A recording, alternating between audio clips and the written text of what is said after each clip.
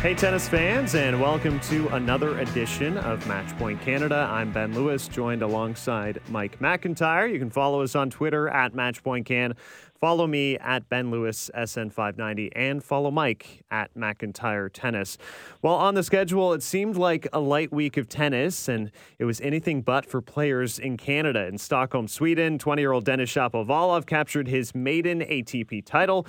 Vasek Pospisil entered the winner's circle in Las Vegas, winning a challenger. Andy Murray hoisted his first singles trophy in over 2.5 years. Team Canada unveiled its Davis Cup roster, and Swiss star Belinda Bencic secured the final spot in the WTA finals, winning the Kremlin Cup in Russia. It was definitely an awesome and unexpectedly great week of tennis, especially on the Canadian front. We also had Steven Diaz and Leila Annie Fernandez make finals in their respective tournaments, while Bianca Andreescu reaches number 4 in the WTA singles rankings, which is an all-time high for a Canadian female. We're also very excited that joining us today is a special guest who's often at the forefront of tennis in this country. He's the lead tennis editor at Vavel USA and does an excellent job covering tennis for the OTA magazine as well. Max Gao, thank you so much for joining us. Thanks for having me, guys.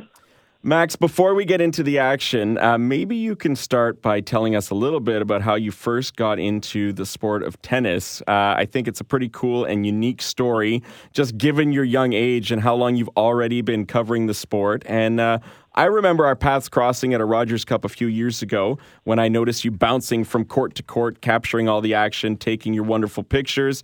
And since then, you've really been climbing the media ladder, so to speak. So why don't you tell us a bit on how you got started in the tennis industry? Oh, yeah, for sure. Thanks for those nice words, actually. I had to jog my memory back a little bit for this, but I think I got first involved in the sport around the age of 6. When I came across some old tennis highlights on YouTube. And I think this was over 11 years ago, so like 2008, around that time. And at that time, I started really admiring all of these players who were still at the forefront of the tour, and especially like Roger Federer and Maria Sharapova, and who are still big figures in the game today. And actually, I had a lot of friends who really enjoyed team sports back in that time. And as much as I tried to enjoy them, and I tried like things like t-ball and all those little sports, I just didn't have the same passion for those sports as I did until tennis really came into my life. And as you basically said, everything is, I guess, the rest is history. Because I've been fortunate enough to play and train at a few clubs over the years, and I still play a few times if I can. And of course, I've been lucky enough to cover a good handful of events every year, starting as a fan, like you said, and now as a member of the media. I just got to say that the fact you were looking at YouTube videos at the age of 6 makes me, I don't know about you, Ben, but makes me feel really old. It makes me feel old as well. That's hilarious. Max, then making that transition into the media side, which couldn't have been easy, and not to discriminate against age, because we certainly don't hold that against you. In fact, it's wonderful, I think, that you've done so much already at such a young age. But how was that a bit of an obstacle, and how did you persevere and overcome to sort of break through and prove yourself, which we think you've obviously done such a great job of? Oh, wait, thanks. Well, I think that, at least for me, I was someone who, I still take rejection a little harshly sometimes. Because sometimes I don't really understand the reasoning behind some of these decisions that are made when I apply to become one of the media people at a certain event. And it's definitely happened in the past with certain events. And I've always tried to look at it as more of a positive than a negative, because my parents have always told me that like every failure is a new opportunity to get better and to build on that. And I basically use that as motivation to keep working harder and to basically pursue one of my few dreams, I guess, to work as a member of the media. And I'm so thankful that I did, that I persevered, and I basically continued to work as hard as I could and to whatever degree I could to make that happen. And this year, Max, I'm sure you know it's been a bit of a haven for Canadian tennis journalists in terms of success stories. Before we even get into Denis Shapovalov and him winning an ATP crown this past week, I know you've personally known Bianca Andreescu years before she became the superstar and U.S. Open champion that she is now. And on your Twitter page, you have a great story running into her at the rally in Mississauga and pictures with her. Did anything strike you about her as particularly memorable when you had the very first chance to interview her as a player and as a person? Yeah, I think I first met her at the Under-18 Nationals in Mississauga in 2015. So it's been over 4 years since then, and I basically saw her win the title alongside Denis Shapovalov. And I definitely knew right around then that she was a very special talent. And after getting the chance to talk to her not too long after that, I really realized that she was really mature beyond her years. Like, she was someone who knew what she wanted, she was going to work for it, and she knew exactly how she was going to get there. Like, she is someone who is she's exactly the same person that the world has seemingly fallen in love with these last few months as she's risen up the tennis ladder. And I just think that she's just someone who is able to embrace all the pressure that comes with being one of the biggest figures in this country now, one of the biggest sporting figures. And I just think that makes her even better now that she's only 19 still, and she's already one of the most popular people, and I'm sure she's definitely an idol to a lot of young kids all across the country. And now, of course, she's locked in as one of the top 8 for the WTA finals in Shenzhen, and just this week moved up to number 4 in the rankings, which makes her the highest-ranked woman in Canadian tennis history. What do you make of her chances amongst the best in the world coming up in Shenzhen here this fall? Well, as any tennis fan who has followed tennis this year will tell you, Bianca is definitely one of the players to beat, and I definitely have to agree with them because she has what I feel is a really complete game. So she can mix it up like an Ashley Barty, but she can also defend very well and go toe-to-toe with those big baseliners who have really dominated the game in the last couple of years, like Karolina Pliskova and Naomi Osaka, as we saw at that amazing match in Beijing a couple weeks ago, sorry. And there are definitely not going to be any easy matches, especially at the WTA finals. But if Bianca can bring that sort of the same type of inspired tennis that she brought at those 3 amazing tournaments that she won this year, I definitely like her chances of improving on that incredible 8-1 record against top 10 players this year. With Bianca winning titles this year in Indian Wells, Rogers Cup, and of course the U.S. Open, plus Felix Auger-Aliassime reaching 3 finals and breaking into the top 20, kind of felt like Denis Shapovalov got a little bit lost in the shuffle this season. Now late in the year, he's won his first title, silenced the critics. What do you like about his game, Max, and what do you think has been the difference in Denis's turnaround these past couple months? Well, I mean, there's no question that Denis is one of the most exciting young talents on the ATP Tour right now. Definitely with his incredible easy power and that beautiful one-handed backhand. That definitely complements a pretty flashy style of play. And I've typically always enjoyed watching players like that because you never really know what to expect. And I think that's part of the excitement of sport, in my opinion. And I actually got the chance to talk to him at the Western Southern Open for an interview that I wrote for the OTA magazine a couple months ago. And I think his recent resurgence can definitely be explained by his renewed mindset because he did tell me that he took some time off after Wimbledon to kind of just forget about tennis for a little while. He spent some time at home with his family and friends, and then he kind of went back to the court trying to figure out how he was going to find a way to rediscover that love for the game that all of us have grown to know him for. And I think it's definitely begun to show because, as you said, he made a couple semifinals after that, 3rd round of the U.S. Open, and now with that first title in Stockholm. Denis will compete. He's already qualified for the Next Gen ATP Finals, which is the top 8 under 21 years old, and Felix is in there as well. Where would you say those two rank today among the best young players in that next generation of budding tennis superstars in the sport? Well, I would say that they can be right up there with the best in the world, and they've definitely shown that in flashes with some of their wins over big players. But truthfully, I still think that there's a bit of a gap between them and maybe like Stefanos Tsitsipas or Alexander Zverev, for example, because they have not been able to perform consistently as of yet at the highest level week in and week out. But with that being said, I still think that they're right behind all of those younger guys, and I think it's only a matter of time until one of them makes that breakthrough in the same way that Bianca has this year. Max, we're used to this being kind of a quieter part of the tennis season, so it's nice to get these fun Canadian results. Late in the season, after that final Grand Slam of the year, are you still as avidly following players in the sport, or do you kind of turn the calendar over and are you more waiting for 2020? Well, in past years, as a fan of tennis, I would say that I probably follow this part of the season as intensively as the other parts. But given that I'm now in my senior year of high school and my workload is slowly beginning to pile up, for sure, I don't have as much time as I would like to watch a lot of live tennis or to even follow it at this point, other than maybe the odd match early in the morning or very late at night. But I still look at the results and I still kind of get a sense of what's happening in the world. But apart from the season-ending championships that I always follow, I usually start setting my sights on 2020, like most of the players. And I'm assuming we're going to be seeing you at the Tevlin Challenger again this year, Max. You'll be one of maybe 3.5 media members covering it with us. Is that right? Yeah. Tell me, of the different events that you've had a chance to either cover or go to as a tennis fan before you got into the media, is there one that sort of stands out above the rest or one or two that stand out as like a key moment that you were really like thrilled to be there and capture it live? Well, as you said, I started as a fan. So a lot of these amazing moments that I've been a part of, I was there as a fan.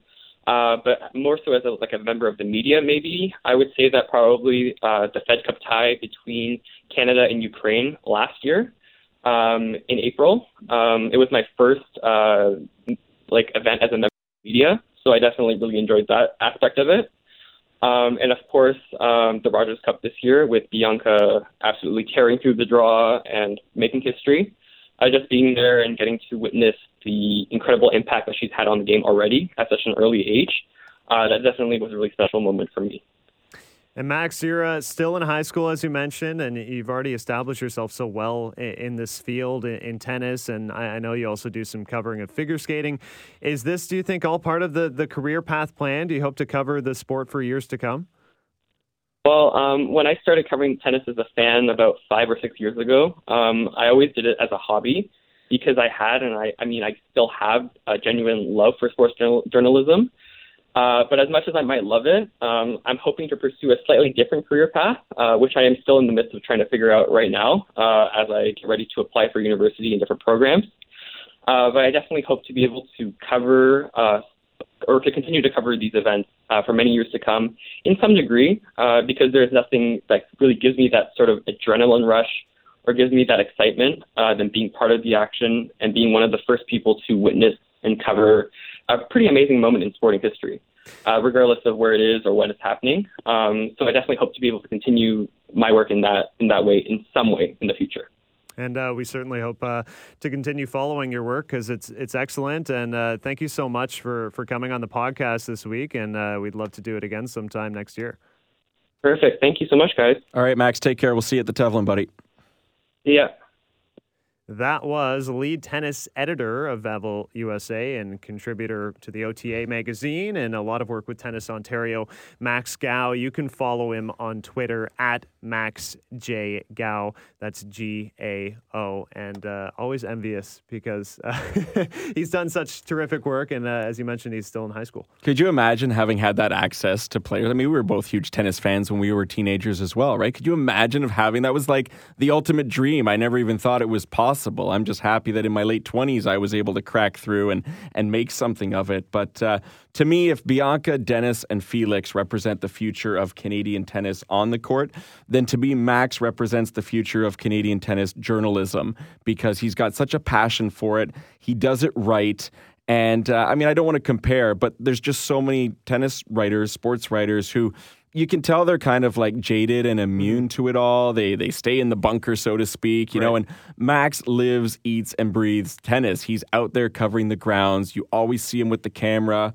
And he's really taken advantage to me of the tech aspect of things. And I mean, why not? If he was looking at tennis clips on YouTube at 6 years old, he's grown up with it. But he's definitely got the social media side of it covered. He takes great photos.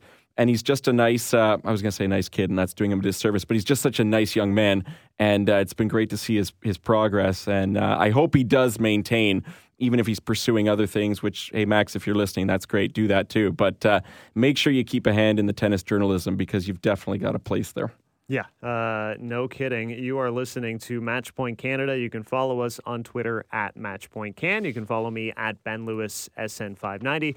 And you can follow Mike at McIntyre Tennis. We'll continue with the ATP action. Of course, we led off mentioning that Denis Shapovalov won his maiden title in Stockholm. He didn't drop a set en route and defeated Filip Krajinovic in the final in straight sets, 6-4, 6-4. Served so incredibly well for the full week, 16 aces in that victory, and just hitting really, really big at this indoor event.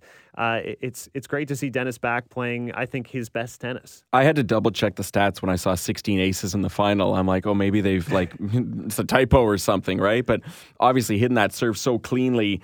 And the past couple months have just been such a nice reversal for him to be playing such great tennis. And I think a lot of that credit has to go to, it's part of the maturing and the, the growing up on tour as a 20-year-old. That's just normal. But also that partnership with Mikhail Yuzhny that is still ongoing has definitely yielded results. They're obviously meshing well together.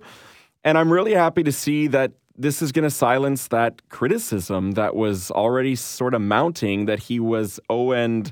0-7 in semifinals. 0-7 in ATP semifinals. First of all, how many 20-year-olds would love to have even played in 7 semifinals as a professional? Especially when you look at how some of them were 2017 Montreal Masters, Coop Rogers, 2018 Madrid Masters, 2019 Miami Masters. I would take those results at that age over winning a 250 level tournament, to be perfectly honest with you. And so the fact that there was criticism of a player so young who's still learning and developing, to me, was just a little bit hard to come to terms with. So I'm glad that that's over, and we can spin it the other way now and say Denis Shapovalov, who is undefeated in ATP finals. There you go, a perfect 1-0, and you're absolutely right. Semifinals of a Masters 1000 is a fantastic result, and we're looking at 3 of them. So 3 of those 7 semifinals losses, and you're talking about losses to players like Federer and Zverev. I think he's carving out a great young career at age 20. And you look at Filip Krajinovic, he was also playing in his first ATP final, and he has some years on Denis. So this is a goal that Denis set at the beginning of the season. It's now achieved, and I think it's a real monkey off his back. He did join Tennis Canada for a conference call, and we'll just take a listen for a minute on a couple of clips of what Denis had to say about his win in Stockholm. I think it's a pretty big step that I took last week. Me and my team have been working towards the title for a couple of years now. It's been a big goal of ours, and to finally accomplish it, it's a big kind of weight off the shoulders, but it's also a really big step forward. It was great that I approached it really in a really excited way, not nervous at all, to be honest. I was really happy to go out there and show everybody my game and have a chance to kind of celebrate and play in something as special as an ATP final, So I'm really happy that I was able to approach it that way, and I think it's a really big confidence booster for me for the future, knowing that first of all I have already a title under my belt, and I could play more relaxed, but also that I really get up for these matches and I get really excited. And there you have it, Denis Shapovalov. He became the 15th first-time tour-level champion this season, which is the most first-time winners on the ATP in 20 years, since 1999, which I found to be a very curious stat, which someone sort of pointed out to me that while we do still have the big 3 dominance at the Grand Slams, other players are starting to make some inroads at other events. And of course, Nadal, Federer, Djokovic are selective about their schedules as well. Yeah, this season had a different vibe to it. I know it's not quite over yet, but seeing all those new faces in the winner's circle is definitely a sign to me that this change is happening, and it's happening at that level. Like you mentioned, 250, 500 events, and some Masters events as well. the big three still conditioned to playing the best of fives and have all that experience. It's a totally different animal. I can almost guarantee you that if the Slams were best of three, as some people out there would like to see, I'm not one of them, mind you, but if it was, I think we would have seen not a changing of the guard, but we would have seen a few more different results over the past few years. But the best of five, it's still Rafa, Roger, and Novak who know how to do it and endure those types of matches. And, 2020, we'll see. We've been talking about it for years. Is this the season that we have a change? The last 3 years have been entirely dominated by those three. But it has been nice and refreshing to see new winners. And it's, you know what? Hey, look, it's great to see a first-time winner hoist that trophy, even more so when it's Canadian, like what Dennis did this week. Yeah, certainly a moment he will never forget for the rest of his life. Another Canadian who had a great result at an ATP Challenger in Las Vegas. Vasek Pospisil defeated James Duckworth in the final 7-5, 6-7, 6-3. He wins a Challenger event there, and it is just amazing to me to think that he was recovering from a herniated disc, having surgery on his back just back in January and making that return in Wimbledon. And, we had the discussion at the time of what can Vasek produce in terms of singles now that he's returning in his career and how difficult will it be. I was not expecting such a tremendous stretch of play for him in the summer into the fall. I'm so surprised as well, and I was surprised from the moment he came back on court, basically. I mean, at Wimbledon, he really pushed Felix in a tough one. Yep. And then the U.S. Open, taking out Khachanov in the first round, again, didn't see that one coming. Especially so soon into the comeback. So those must have been very, very validating results. And add to that now this win in Las Vegas. He's clearly on the right track. He looks to me like he's going to be top 100 if he keeps playing at this level for sure. And after all that he's been through, it's just got to feel so good personally for him, for his family, for his team to have these kind of results to close out 2019. I mean, he could have accomplished half of this, and I think we'd still be talking very positively about what he's doing out there. So congrats to Vasek Pospisil. He's one of the good guys. He's one of the nice guys out there on tour, and very excited now to see what he can do as he starts 2020, healthy with the rest of his peers to kickstart the season, which he wasn't able to do, obviously, this past season. Yeah, and it's a huge boost to the ranking. He moves up 23 spots to number 168. Steven Diaz also made some great inroads. He fell in the final of the Challenger event in Ningbo, which is a nice result, and his ranking going up 20 spots to number 136. And this is like one of the quietest sort of rises in the Canadian rankings to Absolutely. me, because you don't see him at some of the more traditional events. Fans in Canada probably aren't that aware of Steven Diaz, and yet here he is on the cusp of the top 130, playing the best tennis of his career. And he's not a young buck either. This is not like a Dennis or a Felix, right? So for him to be doing this in his, I want to say, late 20s is quite impressive. And so hats off to Steven Diaz. Wouldn't that be something if we could have another Canadian man in the top 100 in the singles world? Yeah, that would be unbelievable. We have 4 right now. Braden Schnurr just inside the top 100 at number 98. I'd be remiss if we didn't talk about this next player who we used to refer to it as the Big Four, and who knows with this type of comeback he's on if we can call it the Big Four again, because if you rewind 9 months ago, we saw a tribute video being played for Andy Murray on court at the Australian Open after he lost an epic 5-set match to Roberto Bautista Agut there. In effect, it was like a retirement video. It felt like goodbye.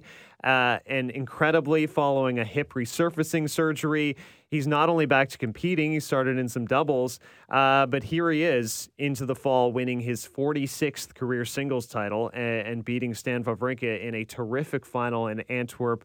This, to me, is not only one of the best tennis stories of the year, I think it's one of the best sports stories. Yeah, I would totally agree with you. And while Vasek's comeback was certainly difficult from a back surgery, there was never the question of would he be able to continue playing. Andy Murray's, as you mentioned, we thought it was all over, or quite likely all over. And even when he came back in doubles, okay, he's putting a toe in the water here, but who's to say if he'll be able to handle, the load when you're out there on your own on the court. So fantastic stuff. British tennis fans must be over the moon. And again, Andy Murray, I mean, great guy, great sense of humor, great for the sport. I think even when he does retire one day, he's going to have hopefully a place of prominence in the sport, because he's one of those voices that you just want to hear, that you trust about his, views on equality, and that there's a place for everybody at the table. And it had been a while since he'd won a singles title, and that hip had been bothering him for quite some time. So not only is he back winning a title for the first time since, I believe, Dubai in 2017, but he's playing pain-free. And so that also gets, tennis fans excited to see what he's going to be able to do with a full calendar next year. And maybe the big four will live to fight another day collectively. We'll see. Yeah, certainly Murray's already achieved so much in the sport. It would have been enough had he not returned. So to see him not only return and play this great tennis, it was an interesting parallel as well. Him playing Stan Wawrinka in the final, he also dealt with serious injuries to his knee, and he was sidelined for a long time. So another player, I think this is his second final since making that return from the knee issue. But great to see two veteran players and a pair of three-time Grand Slam champions duel it out in a final in Antwerp. Just moving into the action this week, because it has already begun in Basel, Switzerland. Roger Federer, the number one seed, and gunning for a 10th title there at his home event, and he started things off with a victory over a qualifier today. Alexander Zverev is the second seed, and Dominic Thiem will be the top seed in Austria at the Erste Bank Open. Milos Raonic, Felix Auger-Aliassime, Denis Shapovalov all in the draw. And my eyes are going to be, I think, on Milos Raonic, who has an interesting first-round match against Hyun Chung. Yeah, first career meeting between the two, and all eyes on Milos because, let's be honest, we don't know how his health is really going to hold up. It hasn't been able to be at the level he needs to be successful for any consistent stretch. Unfortunately, in 2019, as he's admitted, he may get a second-round match, a rematch, you could say, against Felix, as the two of them played most recently this past summer at the Coupe Rogers in Montreal, where unfortunately, after two sets, trading the first two sets, Milos had to retire, so they could face each other in the second round. Felix, of course, would have to get by Andrei Rublev, who won the title at the Kremlin Cup. They've played once before, with Rublev winning that one match on clay in 3 sets in 2018. And Denis Shapovalov back at it against Pablo Carreño Busta, who leads that one 2-1. They've split results this year. Shapo on clay, oddly enough, and Carreño Busta on hard courts. Yeah, I think the memory for people with Pablo Carreño Busta and Shapovalov playing fourth round match at the U.S. Open a couple of years ago, where Carreño Busta kind of took that open draw and got all the way to the semifinals, and they had a tight match there. So it'll be interesting to see that encounter, because I know Carreño Busta also coming over from Stockholm, so we'll see how both of those players are feeling. And all three of these players are going to be part of Canada's Davis Cup team, which they are sending to the inaugural finals in Madrid, Spain. The event running from November 18th to November 24th, and this is a stacked Team Canada, and Frank Dancevic, the captain, has a lot of options to pick from. Yeah, as we record this today on a Monday, the day that the announcement was made, along with other countries revealing their squads, it's the best squad that we could put out there. It's the best squad that we've ever put out there, I would say, and I think many people would probably agree with that statement. Milos Raonic, also veteran Vasek Pospisil. It's kind of funny calling them veterans now, but they are really, along with the young guys, Denis Shapovalov, Felix Auger-Aliassime. So that team is stacked. You could put any of them out there in singles. You could put any combination really in doubles as well. So Captain Frank is going to have his hands full with those tough decisions, as Canada's in a pool with Italy and the United States to begin Pool F. This is happening in Madrid from November 18th to 24th. And we were fortunate enough to have Frank Dancevic join us to discuss his thoughts on this talented squad that he's taken into battle. Canada's Davis Cup team has indeed been unveiled this week, and the roster featuring Felix Auger-Aliassime, Denis Shapovalov, Milos Raonic, and Vasek Pospisil. And we're very happy now to be joined by the captain of this Davis Cup squad and former player Frank Dancevic. And Frank, it certainly goes without saying, I think, that this is the best team Canada has ever assembled at Davis Cup.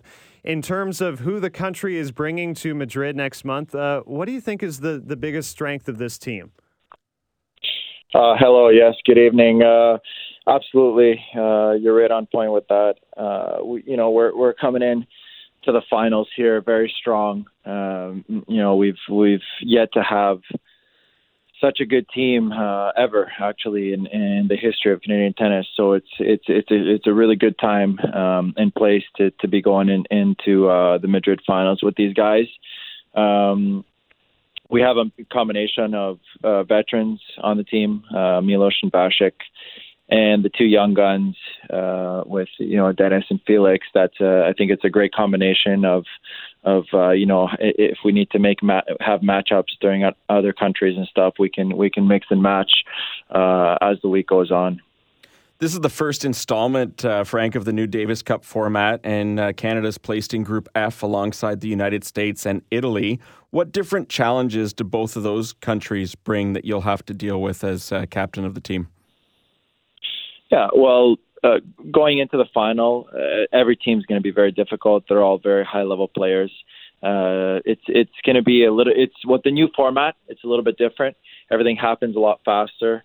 Instead of it being 3 out of 5 sets, it's shorter matches, 2 out of 3 sets. So it's going to come down to a lot more clutch points and being very ready from the beginning of the matches. So there's no room for error really with the 2 singles and 1 doubles matches. So it's going to be really the focus level is going to have to be really high in every single match, and every single point matters a lot. And given that this is the new format and the first we will really be seeing of it, as captain, is that going to maybe change how you might go about deciding your matchups, or you've had experience in this Davis Cup field? How much do you think the new format will maybe alter how you would coach here? Yeah, well, it definitely changes things. Like I said, that just the shorter match is it's different playing a 2 out of 3 set match and a 3 out of 5 set match. Conditioning, for example, they're a lot easier matches to play than the long 3 out of 5 set match. So you don't have to worry about getting tired in matches. You can change your strategy a little bit with your player. Sometimes playing a little bit longer points or having to, so there's definitely some strategic things that can be changed in a shorter match, and also the 3 matches instead of 5 matches in the weekend. So those are 2 things that those are things that are different, but it's neither an advantage or a disadvantage. I wouldn't say. It's just a matter of adapting to it. In the past, it's been maybe at times more obvious who was going to be playing singles versus who was going to be playing doubles. Now you look at those 4 players, and assuming everyone's healthy, at the end of November for this, you've got quite some interesting decisions that you're going to have to make. Have you given any thought already to possible combinations? And in particular, I'm just wondering about the doubles. Is there any which way that you're sort of leaning at this stage of the game? Well, I haven't really. I've been thinking about it, but it's there's still a long ways to go up until the tie. I mean, the players are still playing tournaments. They're still out there, playing. They just started playing indoor events last week, so there's still a little ways to go for the selections. But these are good problems that I have. I have really high level players that I have to select from, and it also has to do with matchups, who they're playing. If I have a player who's beaten the opponent a few times in the past, well, this has something to do with whether that player will be more eligible to play the matches or not. This will go into my considerations of who might be playing or not. So there's a lot of factors that are going to go into the decisions. But so it's a little bit early to tell right now who's gonna be playing the matches and not. As you mentioned, it does feel like sort of good problems to have because we have a wealth of so many great players going here, and a few of them just seem to be peaking at the perfect time, particularly Denis Shapovalov just won his maiden ATP title in Stockholm, and we've seen some highs from Denis already early in his career. Have you spoken to him since that big ATP title, and how impressed were you by his game this past week in Sweden?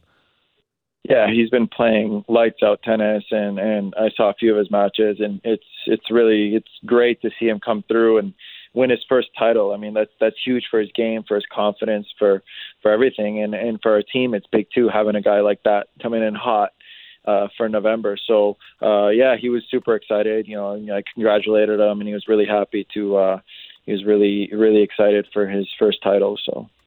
Frank, it's kind of strange when you look at the roster and you don't see Daniel Nestor's name there anymore after being such a fixture on the squad for so many years.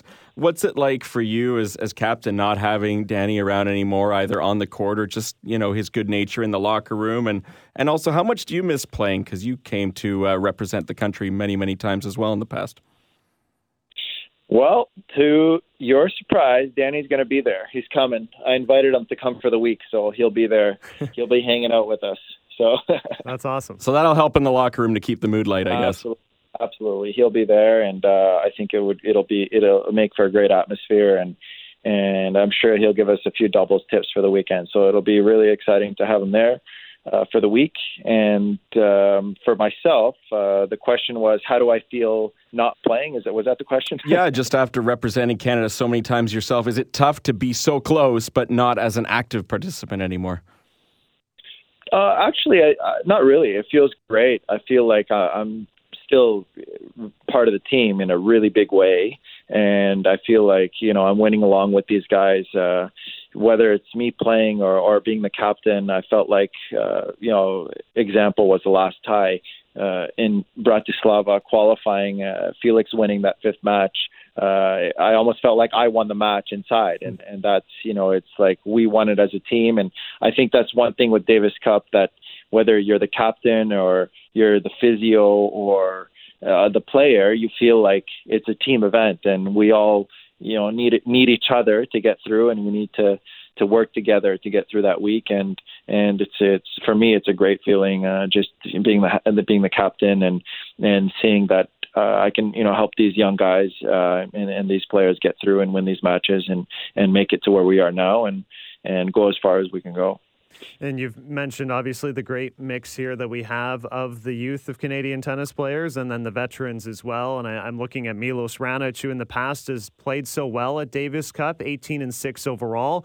But he's had sort of a trying season in terms of injuries, and his body has been letting him down the past few months. I know he's returning to the court this week. Do you know where he's at right now physically? And are you anticipating that he'll have any trouble at all being ready to play in about a month? Well, we've been in touch, and he had a minor injury for a few weeks, and he said he's ready. He's playing his first tournament back. So for now, it looks good. It looks good that he's actually playing a tournament. I know that Milos, when he goes to play a tournament, he likes to be 100% for the event. So it looks like he's on the right track to be playing well for November. Well, Frank, we're so looking forward to watching this installment of Canada's Davis Cup team. As you mentioned off the top, I think it's the best team we've ever seen. So many fantastic players, and we'll be following closely when you guys are in Madrid come November. All right. Thank you very much. There you have it, the captain of Canada's Davis Cup team that they will be sending to the finals in Madrid, Frank Dancevic, who is always a fun player to watch, as you mentioned before we recorded this podcast. And I was not expecting that news that Daniel Nestor is also going to be joining the team. And he's, I think, the loudest individual of the bunch, which is going to, I think, really lighten the mood, keep the atmosphere fresh and energized. And that's probably surprising to a lot of people because Daniel Nestor, if you see him playing or even in practice sometimes, not the most jovial or the loudest guy out there. You wouldn't really think it, but behind closed doors, this guy is a riot. He keeps the guys laughing. He keeps the mood light. I think he's absolutely the right guy to have over there. I mean, we all kind of assumed that once he retired, he would take over the Davis Cup team. Obviously, Frank's been doing it for a little bit of time now, but I see a potential future one day for Daniel in that role. But I think it's really cool that Tennis Canada and Frank Dancevic is having Nestor join them in Madrid. He's going to keep the players relaxed. He's going to keep the mood fun.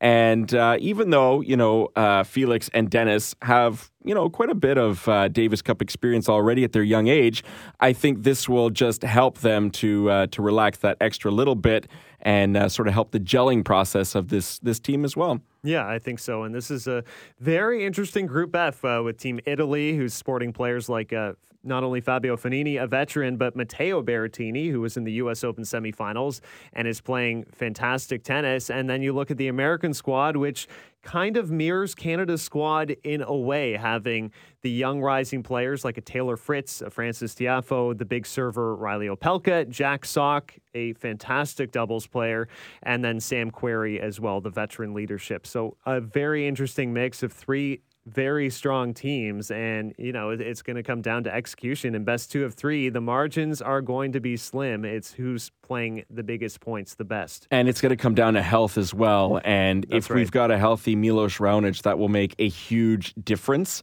If he's not at full health, or this is still we've got a month to go until the Davis Cup begins.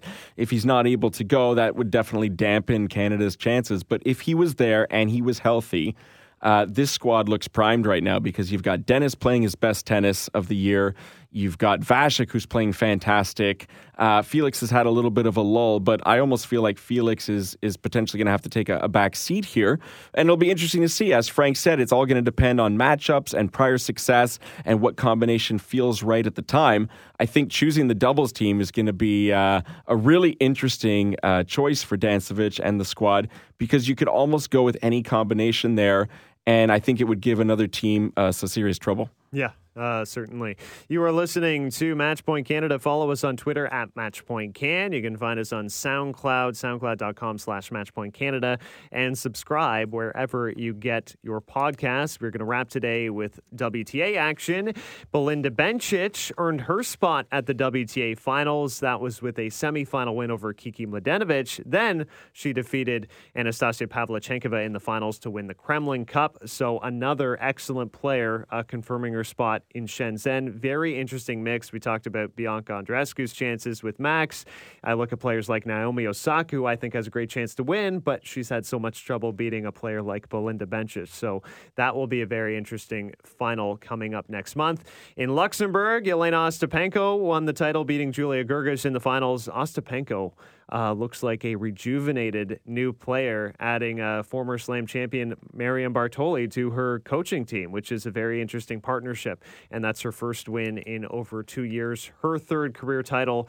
On the Canadian side, Leylah Annie Fernandez was back in an ITF final in Waco, Texas. And she has had a really good transition from the junior ranks into these ITF Challenger type events. In the summer, she had success making the finals of Granby, winning in Gatineau, making the final now here in Texas, and she's going to play in Saguenay this week, and the Tevlin Challenger as well next week. So if you're in Quebec, if you're in the Toronto area, go and check her out. She's only 17 years old. She's got a heck of a game already. And, we talk about the young talent like Dennis and Felix and Bianca. And at some point, hopefully, Leylah Annie is able to join that group. She looks like she's taken all the necessary steps at this stage, to progress, hopefully, in 2020 to play more WTA-type events. And even though she's got a slight frame and you wouldn't think it, she can handle the power. She can throw it back. And it's really great to see her having continued success this season, not just winning that French Open Junior Championship, but transitioning well to the pro level. Yeah, certainly. And look forward to watching her at the Tevlin Challenger, as you mentioned, here in Toronto. We mentioned the Bianca Andreescu news that she is up to 4th in the rankings, making her the highest ranked women's Canadian tennis player in history. Some other news before we wrap up here. This was a little curious, as Sasha Bazin ended his coaching partnership with Kiki Mladenovic, and Mladenovic seemed like started to be playing some better tennis summer into fall, and Mladenovic sharing that news. So curious if he has another player maybe lined up leading into the 2020 season. I mean, I know there's a revolving door with coaches and you just can never bank on how long you're going to have that position for. But this guy really seems to go through a lot of players, and he's had some great success in the past. This time, the decision is on his terms. And Mladenovic was not super pleased about that. She did say, "I'm very disappointed about Sasha's decision." They were making progress. I mean, here's a player who used to be top 10 in the world in 2017, who had faltered in singles. She's still playing great in doubles. But when they joined up 6 months ago, she was mid-60s in the ranking, and now she's back inside the top 40. And she's got a ton of great wins this year over players since the partnership began, over Burdens, over Vekic, Svitolina, Kerber, Barty, Bencic. I mean, that's an impressive list of victories for her. And so I could totally understand how she would feel slighted that, hey, I'm making progress. we're improving. Why would you leave me at this point in time? To me, and I don't want to wade into the rumor mill, but you'd have to think if he's doing this, there's got to be something on the side that he's planning to jump over to at some point. Yeah, I would think so. And he has quite the resume, working as hitting partner for Serena Williams, Sloane Stephens, Caroline Wozniacki, Victoria Azarenka. As I mentioned, Caroline Wozniacki, that's a good way to wrap because last week we had a signed ball out of Rogers Cup from Caroline Wozniacki, the Australian Open champion from 2018. And Mike, I know we have drawn a winner for said tennis ball. Thanks again to Tennis Canada for hooking us up with some swag from the Rogers Cup this year where it was signed. In case you're wondering the time frame, okay, the autograph is still relatively fresh. Yeah. And our winner this week, and thanks to everyone who participated, our winner is Nicole Wong. So we will be in touch about how we can get that tennis ball out to you. And, the good news is we do have more in the future. I'm not going to name any names right now, but we will have some more stuff to share with you this year, to engage with you this year. And so keep checking back for our next giveaway on Matchpoint Canada. Either way, we always appreciate the retweets and the shares, no matter what. And thanks to so many of our loyal listeners for tuning in. As always, this has been Matchpoint Canada, and we thank our guests for this week, Max Gao and Frank Dancevic. We will talk to you next time.